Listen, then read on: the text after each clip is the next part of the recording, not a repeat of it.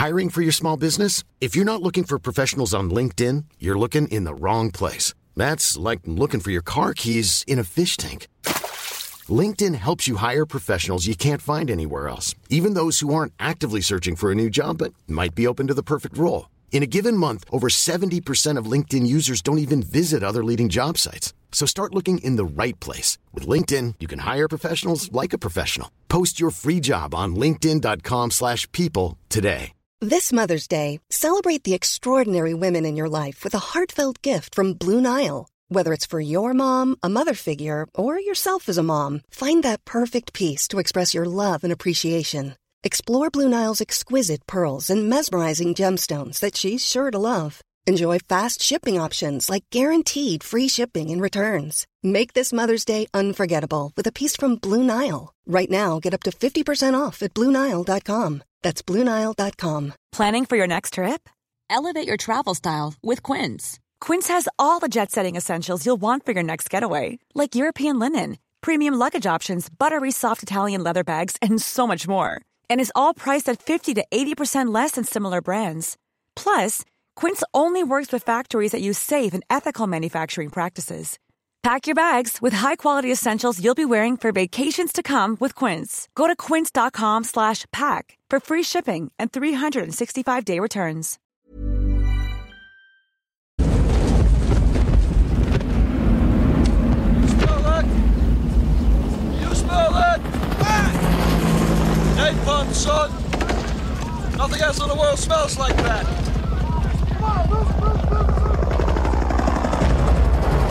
I love the smell of napalm in the morning. Welcome to Syndicate, a film and TV podcast. From our screens to your watch list, we gather to share and discuss your next favorite. Join us as we want you to spend less time scrolling and more time watching. And now, here's your host, Armand Haddad. Hello and welcome to another episode of Syndicate. I am your host, Armand Haddad. This season we are exploring the cinematic adaptations of beloved stories. Today we are exploring the 1978 film by Francis Ford Coppola, Apocalypse Now. But before we take a riverboat down the Vietnam jungle in search of Charlie, I am joined by a special guest, Cam Lewis. Currently, he hangs his hat at Cornerstone University as a film professor. Outside of the classroom, Cam is a talented filmmaker and screenwriter, responsible for a number of short films and most recently a feature film, When Icarus Fell, which is available to stream now on Amazon Prime. Cam Lewis, welcome to the show. Hey Armand, thank you for having me on. Super excited to talk about this great movie tonight. Yes, I'm so excited too. So before we jump into today's discussion on Apocalypse Now, let's first talk about your feature film, When Icarus Fell. Could you tell our audience what your film is all about? Yeah, so this is a multi-narrative film. There's 5 main characters, but it follows the storyline of a politician trying to get ahead in his career. So he's trying to get this windmill turbine project off the ground.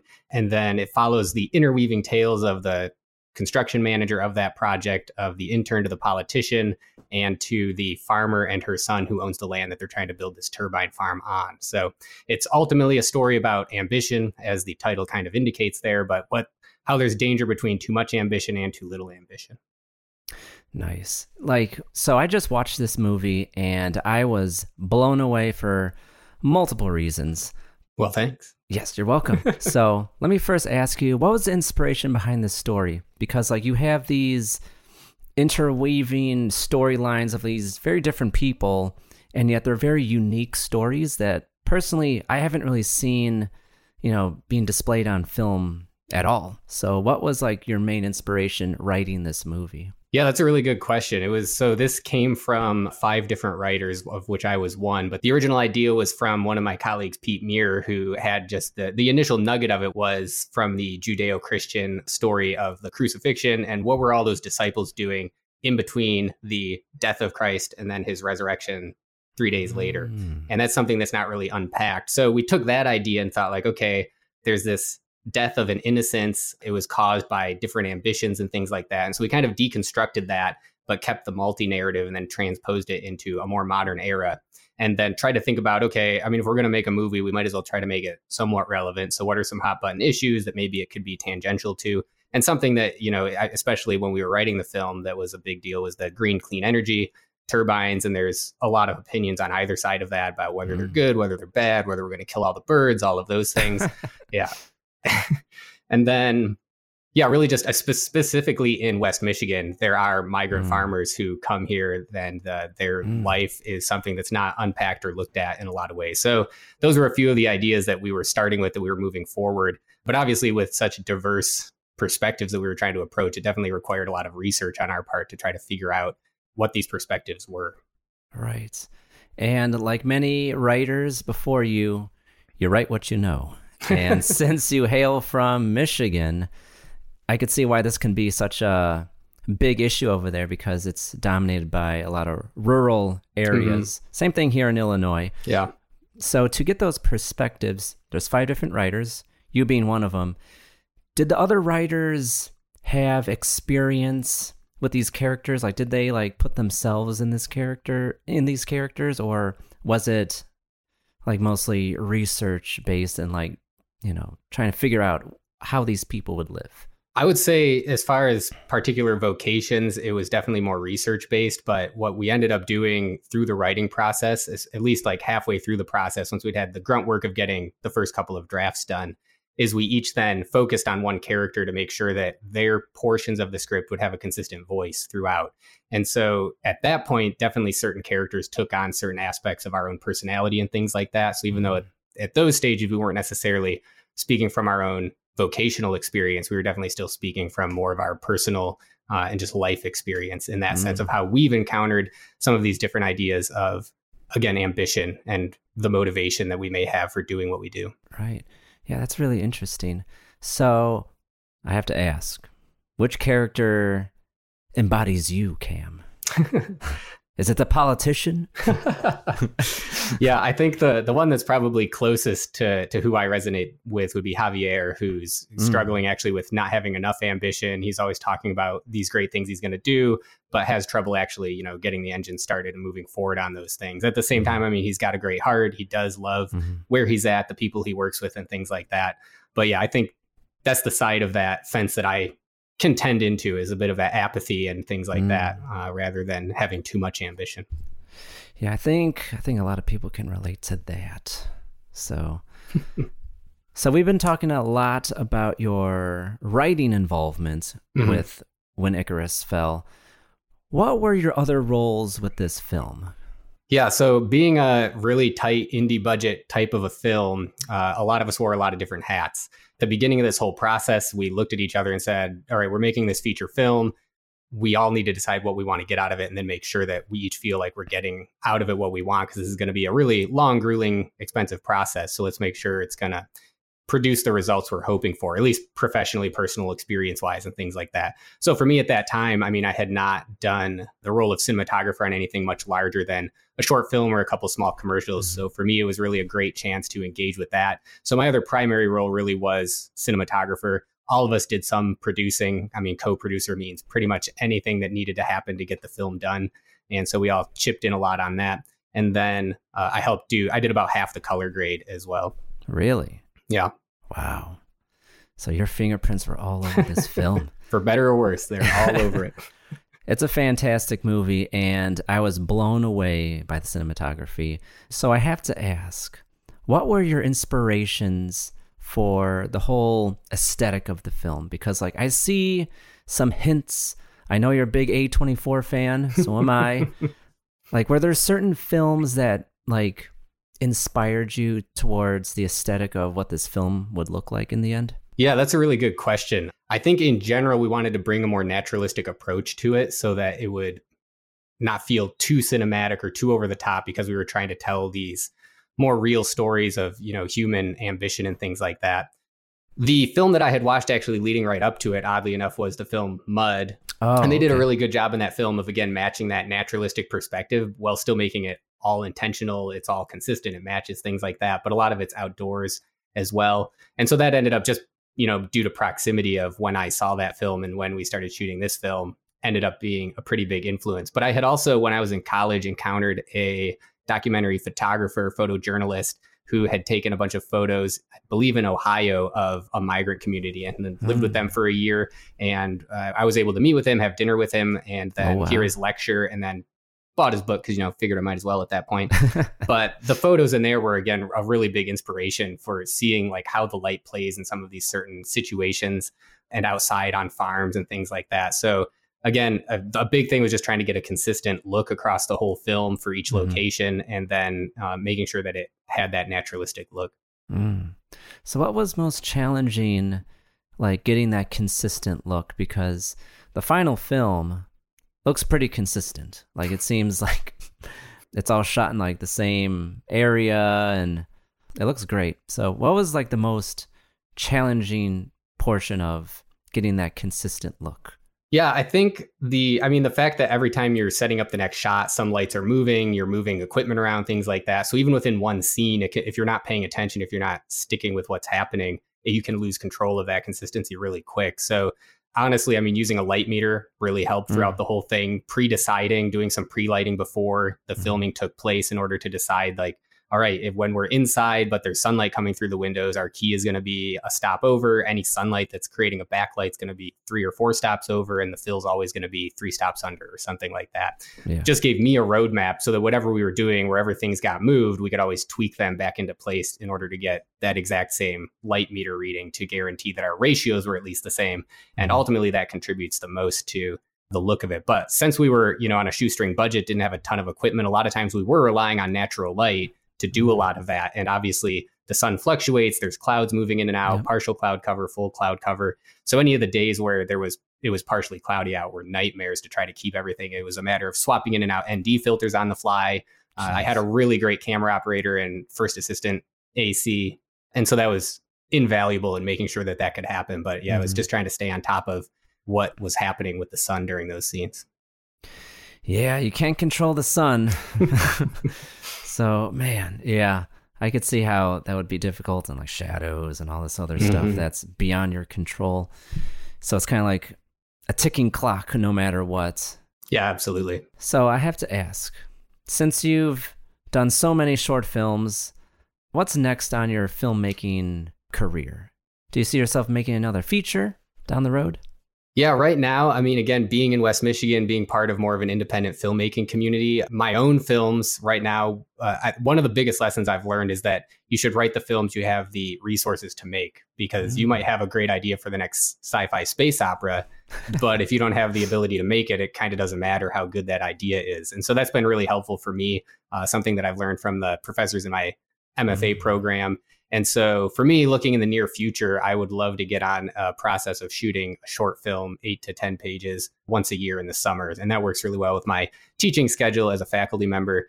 And so that's what I'm really looking forward to, is trying to get that sort of a pattern down. That being said, I love collaborating with other people. So, right before COVID in 2019, I was gaffer on a feature that shot up in Traverse City, Michigan. And that was a great experience. So I'm always looking for opportunities to get on other people's projects as well.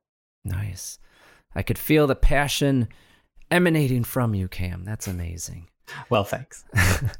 So before we go into our main discussion, this film, When Icarus Fell, shot, was it 4 years ago by now? 5 now. We shot in July of 2015. So yeah, wow. Coming up on 6, I guess. Jeez. So, and you just got distribution rights. Yes, last summer. So could you explain to the audience why it took so long to get those distribution rights? I think the first reason it took us so long to get distribution rights for this film was because we didn't have money to pay somebody to edit it. So we were editing it ourselves. We started with one of our core crew members as the editor, but then he moved to Cincinnati. Our director moved to England. Oh, wow. Both of them got married from once we finished shooting until it was actually done being edited. So it became an international production at that point, just because we were like taking drives overseas. We were communicating in different time zones, trying to get this done. The other main reason was because we had originally written it to be nonlinear, and then we cut it together that way, and it made no sense. So then we cut it together linear, and it was really boring. So then we had to figure out, like, okay, what's the kind of in between? And since you've seen the movie, I am sure you recognize the stylistic choice we made to try to cut that balance of a lot of these sort of like flashbacks and flash forward sequences to try to hit some of the character subtext happening. But it took a long time to get that figured out. We were editing this nights and weekends inside of other professional work schedules. And so it just took a long time to get done. By the time it was finally done, then it was a matter of getting out to festivals. So we were trying to get into the festival circuit a little bit. We ended up, I think, getting into 3 or 4 festivals. The 2 I remember were South Texas International and San Antonio International Film Festival. And so that took a year or a year and a half of that process of applying and then waiting to hear back and then screening. And then after that is when we got in touch with a sales agent, and then they connected us with Gravitas Pictures, who ended up providing us with our distribution. So, wow. Yeah. That is crazy. It's a lot. But it got done, so it was definitely worth it. Absolutely. And the stylistic choice on the editing, I did notice. And I would say the final product definitely showcased showing, not telling the audience what's going on. Because like you definitely know the motives of all these different characters by intersplicing those scenes that would happen later in the movie in the beginning. Like, I thought it was a great idea. Well, thank you. I'll pass it on to the team. They'll be glad to hear that, because it's definitely something we were aiming for. Sweet. It was coherent, let me tell you. All right. You know, at the very least, that I think that's a good minimum bar, is that it's coherent. I've definitely seen movies that aren't coherent even. So, you know, at least we've got that going for us. I think we all have. All right. So please check out When Icarus Fell, where it is available. Currently, it is a part of Amazon Prime's catalog to stream for members. So please check it out there and wherever it is available.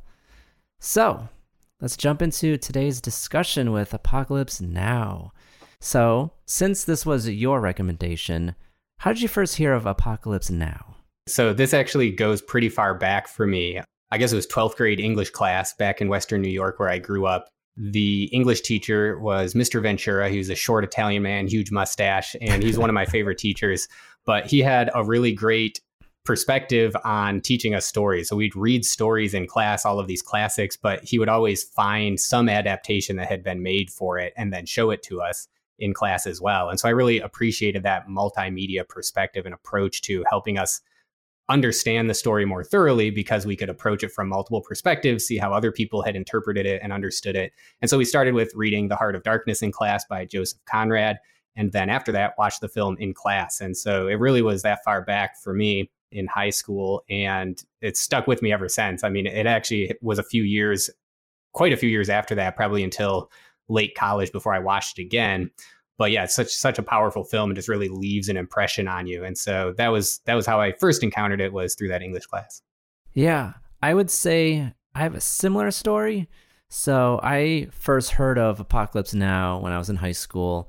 And like many kids, I had a war movie phase with me and my friends.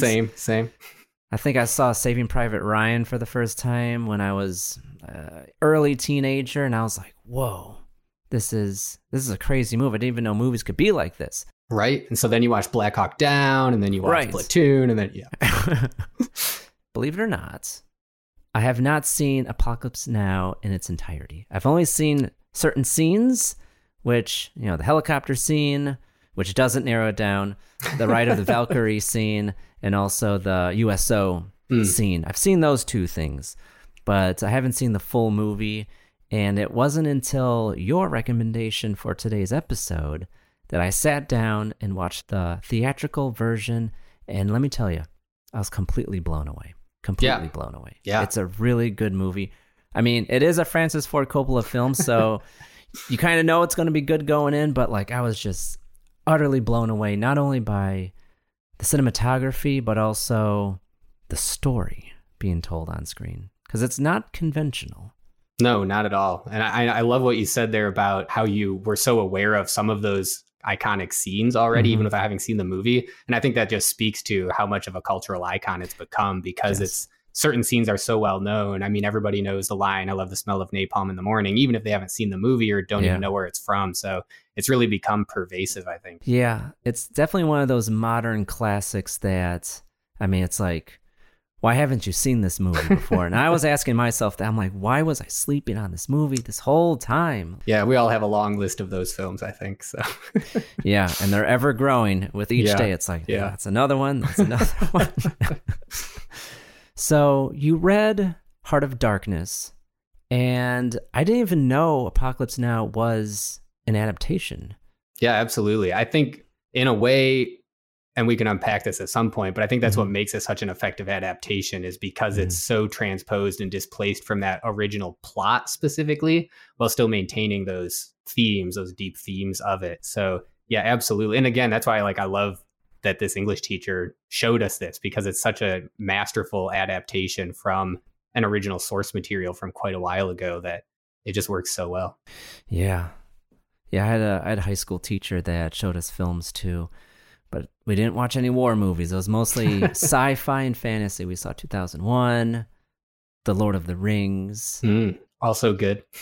Yep, great movies. But I wish we saw Apocalypse Now. I think that would have been a really good movie to watch in a classroom setting. Yeah. I'm trying to remember now if we had to get permission slip signed since it's rated R. That might have been a thing. Trying to think back to it, but it's definitely a good place to watch it because it gives you the opportunity to then unpack it afterwards and discuss some of what happened, which, I mean, to be honest, I think that's one of the best outcomes a movie can have is when it causes people to talk about it and unpack it. So, I mean, exactly like what you're doing with this podcast is the ultimate outcome that a movie can expect is that it triggers people to want to talk more. Yeah, I mean, that's a hallmark of not only a good movie, but high art, I would say. Yeah. Dare I would say. So Cam, before we go any further into Apocalypse Now, listeners of the show knows what time it is. It's time for some elevator pitches.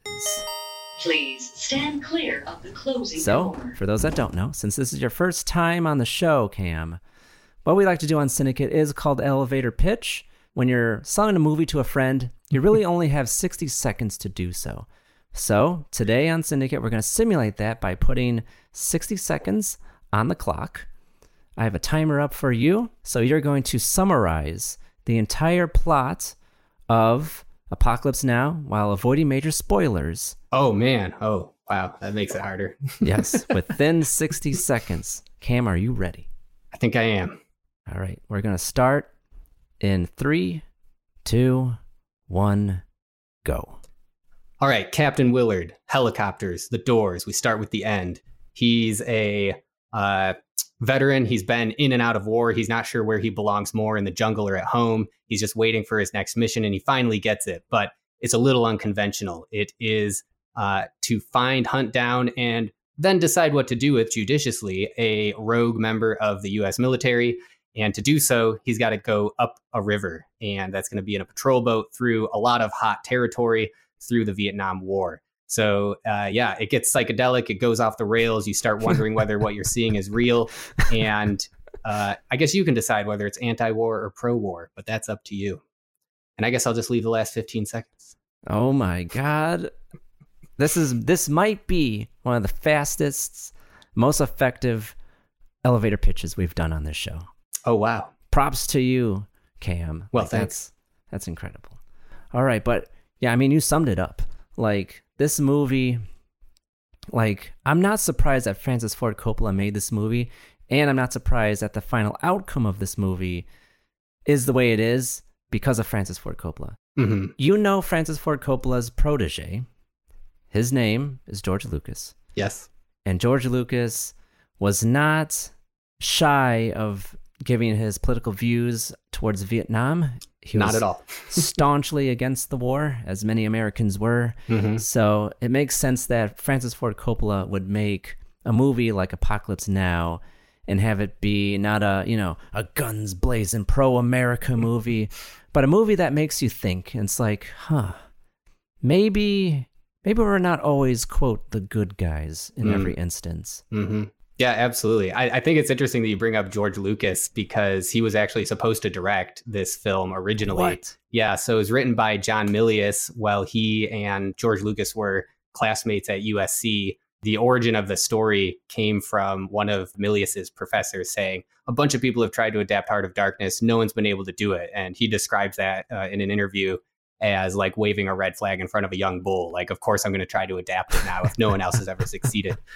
But it was actually, so he and George Lucas were planning on shooting this. Coppola was going to produce it through his production company, Zoetrope. And then a variety of different things happened. But the original vision was actually to shoot it more cinema verite style. Lucas and Milius actually wanted to go to Vietnam while the war was still on and record it documentary style, but still create a fiction film through that process. Wow. It would have been a wildly different movie if that had happened. Yeah. But ultimately, as I've heard it described anyways, Lucas made American Graffiti, made a bunch of money, and wasn't so keen on going to Vietnam and maybe dying anymore.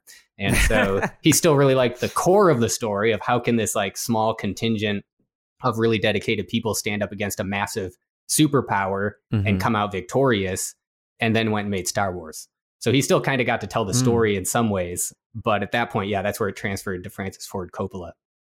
Wow. Yeah. Not in the rice fields of Vietnam, but in the stars of space, he would tell the story. Absolutely. Yeah, that's crazy. Yeah. I had no idea that Lucas was shortlisted to make this movie. Yeah, that would have been a wildly different movie. Yeah, which could have its merit, but it just would not have been at all what Coppola did with it, which, as you said, I mean, knowing his other filmography, it's no surprise that it turned out like it did. And, you know, I mean, I'm glad he made it because, again, love the movie, and I think it's really masterfully executed. Yeah. He even has a cameo. Yes. in one of the intro scenes where he's playing a director and he's like leading the troops, like making a movie. Don't look at the camera. Just keep walking. And actually, the camera guy is the DP of the film, is also making a cameo at that moment. So, yeah, it's great that they shoved themselves in there. But I mean, if you didn't know what Coppola looked like, it just makes so much sense. He just looks like a field reporter with a camera operator, just being like, let's go. You got to make it look like you're fighting people. Yeah, so good. Yeah. Well, yeah, he definitely fits the role of director. Like, he definitely looks like a director. Okay, so the movie, you referenced it earlier. It's an adaptation of Heart of Darkness by Joseph Conrad. And I read the book first, and it was my first time reading the book. And I was surprised that it was set during English imperialism times, where they're going into Africa. And then as I'm reading it, I'm realizing I could see how Apocalypse Now can fit into this. Yes. It was, we like to think that imperialism, colonialism kind of ended back then. But yeah, I mean, it's an easy hop, skip, and a jump to recognize that some of America's reach throughout, you know, the last half century could be seen very similarly to that same kind of an approach. Hiring for your small business? If you're not looking for professionals on LinkedIn, you're looking in the wrong place. That's like looking for your car keys in a fish tank. LinkedIn helps you hire professionals you can't find anywhere else, even those who aren't actively searching for a new job but might be open to the perfect role. In a given month, over 70% of LinkedIn users don't even visit other leading job sites. So start looking in the right place. With LinkedIn, you can hire professionals like a professional. Post your free job on linkedin.com/people today. Burrow is a furniture company known for timeless design and thoughtful construction, and free shipping. And that extends to their outdoor collection. Their outdoor furniture is built to withstand the elements, featuring rust-proof stainless steel hardware, weather-ready teak, and quick-dry foam cushions. For Memorial Day, get 15% off your Burrow purchase at burrow.com/ACAST and up to 25% off outdoor. That's up to 25% off outdoor furniture at burrow.com/ACAST. 100%. Yeah, Francis Ford Coppola masterfully adapted this book. So it couldn't have been adapted before. It was very difficult, you know, based on the subject matter. And I think he modernized it in such a beautiful way because like not only was it a good idea to set it during this war, but it's relatable to so many Americans because it's set during Vietnam and how polarizing that war was back in the day.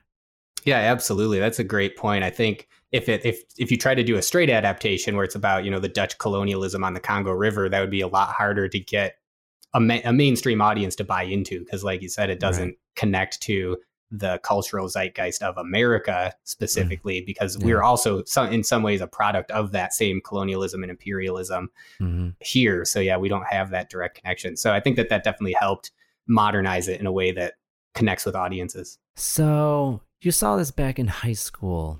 Was it like a formative movie for you beyond filmmaking? Yeah, I'd love to say that I totally understood everything back in high school and I totally got it and I got the subtext and understood that it was like satire.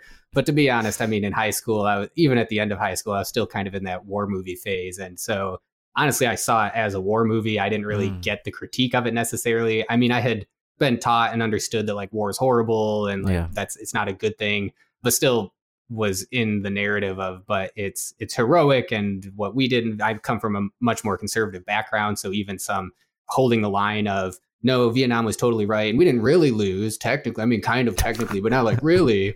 And so it was, not till college when I watched it again and had a little bit more time to open my mind a little wider that I could start to see some of what was actually going on in the film and then think back to, oh yeah. And I mean, we literally talked about that when we read the book in English class, and I still didn't make the connections at that point.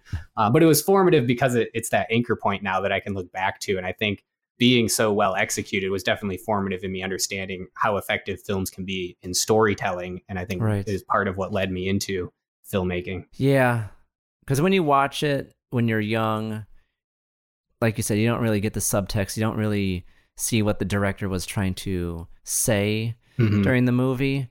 It's only when you're older and you look back during that time that you realize that, I could see why he made it. And also, it's interesting, given the time period of when we were in high school, what was going on at the same time, which was the Iraq War, which might have been a good reason why your teacher back in the day showed it during class, because you can make parallels to Iraq and Afghanistan with Vietnam.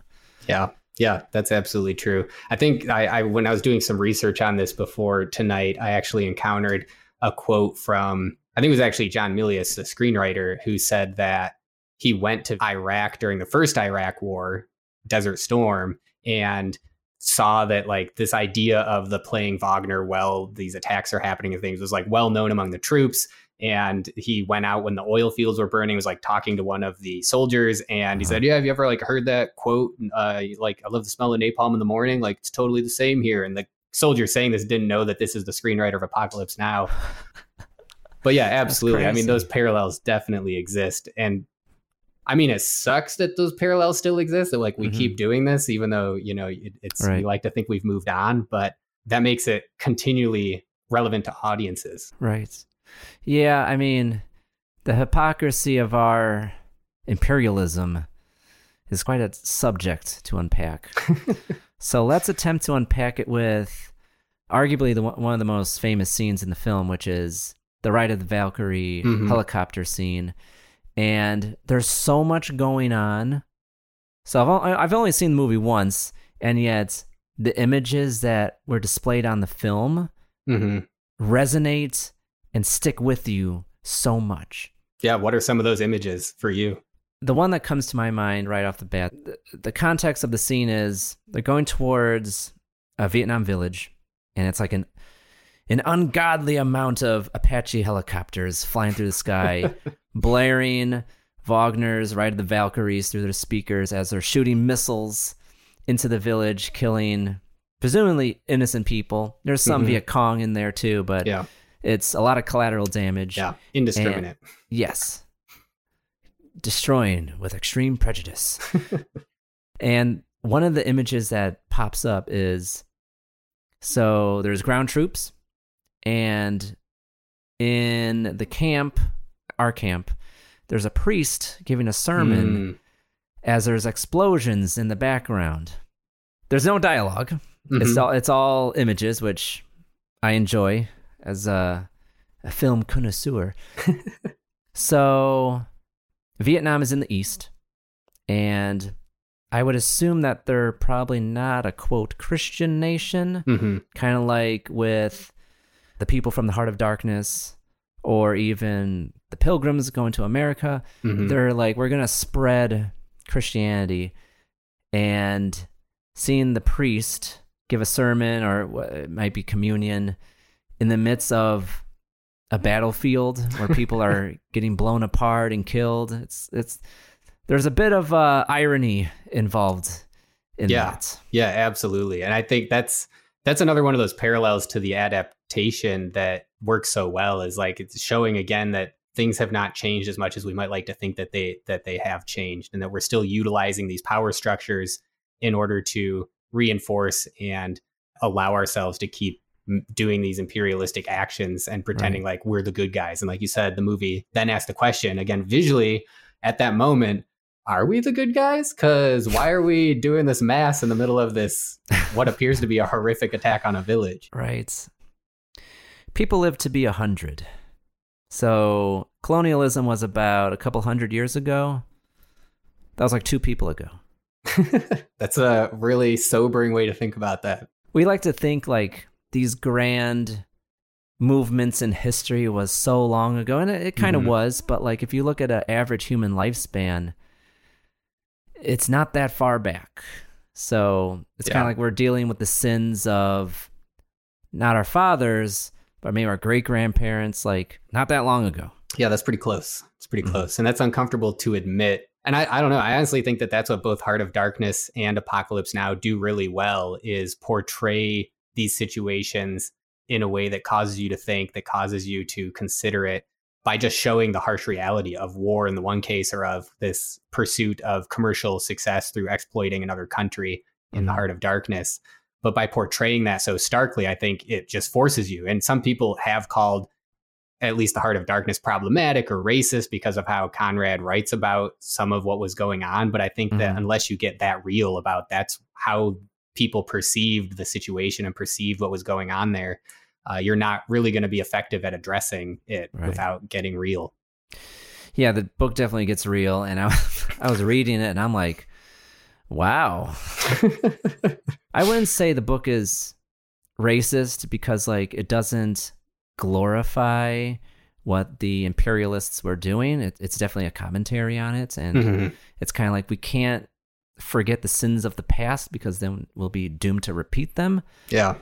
Just like this film showcased, like, because I think people want to sweep it under the rug, like, oh, like, that's the big stain on Europe's history, is that they, by force, try to instill their ideals to the rest of the world, and by doing that, justifiably so, you ruffled a lot of feathers, and the film definitely showcases that, because it brings those racist notions that are in Conrad's book onto the screen with the American soldiers' perspective towards the Vietnamese. And there's a few lines of dialogue in the film that, you know, use derogatory language towards, you know, the native Vietnamese over there. So it's a parallel in that regard. Yeah, absolutely. And I think that that's what both stories do really well, is show this idea of, if we say what we're doing here is right, what does it actually take in order for people to do that thing? And then Kurtz in both stories is the epitome of, like, if we took what it actually required to do what we said we need to be doing to the nth degree, what would happen? And both stories show that, like, everyone else is kind of like, ooh, but maybe not that far, but it's taking it to that logical conclusion. And that if you don't think of these other people in these terms of being less than human or subhuman, how could you act the way that you're acting? How could you attack these villages like this? How could you, you know, commit these atrocities? And it requires that perspective. Another thing I saw in the research was that, are you familiar with Full Metal Jacket, Kubrick? Yeah, I love Kubrick. Yeah, so the way that basic training is portrayed in that film was realistic to what was happening at that time. And that was actually a response to a study done by the Army in World War II that revealed that only 15% of American GIs were firing back at the enemy because they were so scared about killing people or hurting people. And so they had to adapt the training in order to convince people that it was okay to shoot the enemy. And like, we can see that transformation happen. And then again on screen in Apocalypse Now, where they're just screaming out the window, firing 50 caliber machine guns out of the helicopters at rice paddies. You know, it's insane.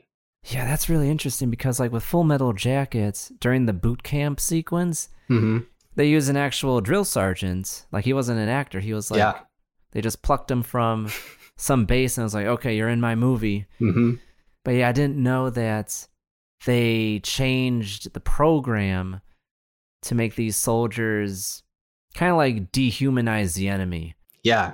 And so you almost have to encourage that behavior. And that's, again, what Kurtz embodies is, okay, is this what we're doing? Well, I can do this better than anyone. And then take it to that place where he ends up, which is where the movie ends up. So right. So let's get into the cast a little bit, because this movie is very star-studded.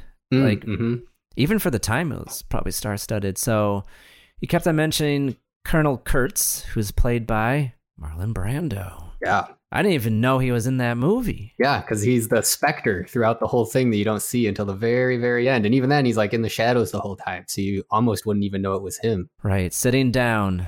He's too tired to stand up. He's like, give me my paycheck. But no, he did a fantastic job. Like, he definitely embodied that man who just gives into the madness. Yes. He sees the horrors of war and he just gets consumed by it. Just like in the novel Heart of Darkness. This man had a heart of darkness. That's one of the things that is the most closely associated between the adaptation is how Kurtz is portrayed and what he has done. A lot of the other things definitely change a lot in order to make sense in Vietnam, but Kurtz and what he's done, the empire he's kind of created at the end of that river, is definitely a pretty one-to-one translation almost, even to the point of like what he's written in his journal and things like that and the parallels. I think in the book he writes Exterminate All the Brutes, which is actually the name of a new documentary series that just came out. And then in the movie, it says drop the bomb, I think, in his journal, if I recall correctly. And then he sees that that's what it says. And that's the parallel, is like if you take it all the way and say, we need to win here, then what some generals at the time were saying was we should just drop another nuclear bomb on them then, because we'll win. And so if that's actually the answer, then why wouldn't you? Right. But instead, they drop some Agent Orange instead of a nuclear bomb. So, other than Marlon Brando, we have Robert Duvall, who plays Lieutenant Colonel Kilgore, who definitely steals the show. Yeah, he was great. Very excellent performance. Like, I knew of Kilgore before I even watched the movie. Because, he's definitely one of those anti-hero type characters that people like glorify, and it's kind of like you're missing the point of this guy. Yes, I'm so him. glad you said that, because that is exactly the interpretation. Because if you're a kid, you watch that and you go like, oh yeah, he's so cool, he doesn't care about the explosions and like has the cool lines. And then when you grow up, you realize, oh, he's like Rick and Rick and Morty. You're not supposed to idolize him. Yeah, I love that you brought that up. And I'm not surprised Robert Duvall was in this. I feel like, well, Robert Duvall was the main character for THX 1138, which is under the Xenotrope film label. Yeah, which was George Lucas, but again with Coppola. Yeah, seeing him, I was like, I know that guy. So, and then the other two are Martin Sheen as the main character, Willard, who, gets the assignment and it's kind of like the driving force throughout the movie. But there's one cameo that I did not expect. Yes, I bet I know what you're thinking. Harrison Ford. Yeah, such a surprise. It's such a minor role, but yeah, amazing. But yeah, so other than the cast, like, this movie definitely stands the test of time, because even though it's about the Vietnam War, it almost feels timeless.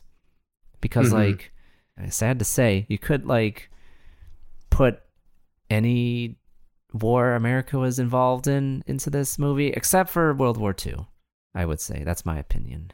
Yeah. That one, there was definitely a clear aggressor that was being addressed to pacify the language. But I totally agree with what you're saying. I'm curious to see if somebody later transposes this core idea again to talk about something else. We have it talking about the horror of imperialism, the horror of war. Is there something else we don't even know about yet that could be addressed through this similar form and structure? Because it really, that idea of like going up the river or down the river, might be better to say, this descent into chaos really just allows structurally for you to deconstruct any idea of the narrative says this is okay, but is it really okay? And like you said, that's been the narrative of a lot of recent conflicts. Right. Let's unpack going down the river. So the structure of the film, like you said, it's kind of dreamlike. The main character, Willard, is placed on this mission to assassinate Colonel Kurtz, who is Marlon Brando's character, because he essentially has gone AWOL, killed some American soldiers, and is a threat to whatever operations are going on in Vietnam. So they send Martin Sheen's character on this mission that's off the books. It's a black mission. And as he goes down the river in Vietnam, he slowly loses his humanity. I thought this was a great metaphor for how a man becomes compromised in this environment. Yeah, I think that's really intuitive. And I think that the deconstruction that happens through his voiceover, where we get some of that internal conflict that's happening and how he reacts to all of these things happening as they go down the river, really helps land the plane on that. But including the crew as well is really interesting, because we also see similar things happening to them. They're kind of like fresh off the boat in Vietnam. And so as they encounter some of these other troops that have been here longer, like Kilgore's unit and the people at the bridge, they change too. So like we see that they, when they're in the helicopter attack with Flight of the Valkyries, they're kind of horrified and confused about why everyone's acting this way. But by the time we get to that scene on the river where they stop another boat, they start acting the same way. And it's really interesting to see that transformation as well. So I think that's really intuitive to see that as kind of the, how do we become morally compromised as we travel through certain experiences? Yeah, it's definitely the symbolic descent into the underworld for Martin Sheen's character. And yeah, you definitely see it on screen. It's like slow. It's like this slow descent, slow burn. And it culminates to the end of the film where he comes face to face with, his target, essentially. And it was very well executed, this entire movie. Yeah, absolutely. And you could spend another several episodes deconstructing the sound design, which was, I think, Walter Murch, and the editing, how that was put together. Even the opening sequence with the fan blades and the helicopter gyros, comes up in like every film school editing class. And so it really is a film that set the standard for a lot of different things, I think, visually and as far as filmmaking goes. Right. Yeah, I was completely blown away by the intro, which is there's no dialogue. It's just music and sound effects and juxtaposition with like this beautiful music being set to images of war. And it's just so evocative just watching that. Yeah, and almost hypnotic. And I think that Martin Sheen's character really did a great job in that sequence of showing what he was under, the kind of spell he's under, is he's just gotten back but doesn't have a mission yet, and feeling that need to go out and do the thing he's been trained to do and being unable to do it, and that kind of hypnotic haze that you fall into and you feel like you have a purpose but can't carry it out. Incredible. So before we go into the last section, I want to talk about one more scene, which is the USO scene. I guess watching it when I was young, I didn't fully understand the context of what was happening, but watching it as an adult, there's quite a few things going on with that scene. And I think Francis Ford Coppola definitely showcased it very well. Yeah, it is an interesting scene because it starts out feeling like the closest they get to civilization again in some ways as they travel through this river. It feels peaceful at first, like there's a store they can buy fuel at and those things. There's not combat actually happening. But then as the scene goes on, things start to devolve, as the men try to break onto the stage and things like that. And you realize that the same insanity that's possessing Kilgore and his men is present here as well. And it's an interesting addition to the film, again, because it's not the combat zone necessarily. And yet we still get to see that same perspective from the troops there. But I'd love to hear your thoughts as well. It goes back to, I guess, the imperialism. I mean, that's kind of like the overarching theme of this entire movie. So we're going to Vietnam to stop the domino effect of communism. So we're trying to instill our beliefs, our morals into this third world country. So the context of the scene is there's a USO show going on, and the entertainment for a crowd of soldiers is some Playboy playmates, and they're dancing around the stage with like skimpy military uniforms, and what starts off as like, oh, this is like a playful, harmless show, and then as you put it, the American soldiers just go crazy. They devolve into like animalistic behavior to the point where the boiling point was a group of like maybe like 20, 25 men storm the stage and they try to assault these women, and they have to be like airlifted out because these men are going absolutely nuts. I think it's a good showcase of how vapid American beliefs can be. So the American soldiers are acting this way, and it hard cuts to Vietnamese people like outside of the facility, outside the gates. Yes. And they're just sitting there eating rice, not reacting to what they're seeing because they don't really care. Yeah. That's really interesting how you've juxtaposed this as, we said the reason we're here is for American values to stop the atheist communists. And yet, what is it that we're actually bringing here? Is it this? Because if so, what were the Vietnamese not doing that they needed this instead?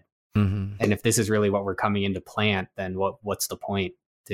Again, are we the good guys when we're doing this? Right. Yeah. I think it's interesting. The lead performer in that scene has a cowboy outfit on, a skimpy cowboy outfit, which again is one of those symbols of American paragons that we've idolized, that we've put rose-colored glasses in how we look at the conquest of the West. But it was the same thing. That was like exactly what was happening in Vietnam, was this destruction and stomping on of another culture in the name of progress, in the name of we're bringing civilization here, we're bringing American values here, but at what cost? Yeah. Paralleling the white man going into the Native Americans' land and pushing them out, the Trail of Tears. Yeah. I mean, there's a lot going on in each scene, and I like to think it's intentional on Francis Ford Coppola's part by just having these images play out, and he's not like. Flexibility is great. That's why there's yoga. Flexibility for your insurance coverage is great too. That's why there's United Healthcare Insurance Plans. Underwritten by Golden Rule Insurance Company, United Healthcare Insurance Plans offer flexible, budget-friendly coverage for medical, vision, dental, and more. One of these plans may be right for you if you're, say, between jobs, coming off your parents' plan, turning a side hustle into a full hustle, or even missed open enrollment. Want more flexibility? Find out more about United Healthcare Insurance Plans at uh1.com. Imagine the softest sheets you've ever felt. Now imagine them getting even softer over time. That's what you'll feel with Boll & Branch's organic cotton sheets. In a recent customer survey, 96% replied that Boll & Branch sheets get softer with every wash. Start getting your best night's sleep in these sheets that get softer and softer for years to come. Try their sheets with a 30-night guarantee. Plus, get 15% off your first order at bollandbranch.com. Code BUTTERY. Exclusions apply. See site for details. Planning for your next trip? Elevate your travel style with Quince. Quince has all the jet-setting essentials you'll want for your next getaway, like European linen, premium luggage options, buttery soft Italian leather bags, and so much more. And is all priced at 50 to 80% less than similar brands. Plus, Quince only works with factories that use safe and ethical manufacturing practices. Pack your bags with high-quality essentials you'll be wearing for vacations to come with Quince. Go to quince.com/pack for free shipping and 365-day returns. Like lecturing the audience, like, this is what's actually going on. Because we're here, it's bad. No, he's just showing it. Yeah. And you come to that cathartic moment where you're like, are we the bad guys? Yeah, exactly that. We've only scratched the tip of the iceberg with this film. Absolutely. I will throw in, if any of the listeners are interested in more, there's actually a documentary about the making of it called Hearts of Darkness, a filmmaker's apocalypse. And his wife, Coppola's wife, Eleanor, actually shot a ton of behind the scenes footage while they were filming. And initially it was just supposed to be for like a 15-minute promo reel sort of a thing. But she ended up just shooting more and more and more and more and more. And so now it's this feature-length documentary about the making of it. And it is a crazy story. It took like nearly a year and a half to make when it wasn't supposed to take that long. A typhoon wiped out part of the set. There's like communists fighting the Philippine government in the south. So like helicopters would just fly away mid-take to go fight the communists and things like that. So there's so much more to learn about this. So if you're interested, definitely check out Hearts of Darkness, Filmmaker's Apocalypse. And there's a lot more to learn. Wow, I'll definitely be watching that documentary after this. So, Cam, to close the show, we like to do one reason why. So, Cam, what is the one reason you would give somebody to watch Apocalypse Now? One reason that I think everybody should watch Apocalypse Now is just to force themselves to confront some of these American idealisms that we create and put up on a pedestal, and just have to confront themselves with, as we've been saying throughout the show, are we always really the good guys? Nicely put. And for me, I would say it's in vain of what you just said. Like, not only is this film entertaining and thought-provoking, but it kind of like holds a mirror up to American society. And it's not just a mirror, but a black mirror. And it's kind of like we have to confront our shadow. We have to confront the darkness that's within the heart of our society. And when we do that, we can move forward towards progress. Well said. But that's it for this time on Syndicate. We hope you enjoyed yourself. We've been talking about Apocalypse Now by Francis Ford Coppola. Please check it out where it is available. And now I would like to take a moment to thank my guest Cam for coming onto the show. Thanks. It was great being here. Really enjoyable conversation. And I hope that if you haven't seen it, you take the time to watch Apocalypse Now. Yes, Cam, you are a great guest and you are welcome back anytime. If you would like to see more of Cam's work, please check out his website, camlewisfilm.com, or check out his feature film, When Icarus Fell, where it is available. But if you'd like to keep this conversation going, please add us on your favorite social media platform at Syndicate. That is CINEDICATE Syndicate on Instagram, Twitter, Clubhouse, Facebook, and Letterboxd. Have questions or film recommendations? Please email us at info@syndicate.com or visit the website syndicate.com. And until next time, stop that scroll and spend more time watching. Goodbye. This is the end, beautiful friend. This is the end, my only friend, the end of our elaborate plans, the end of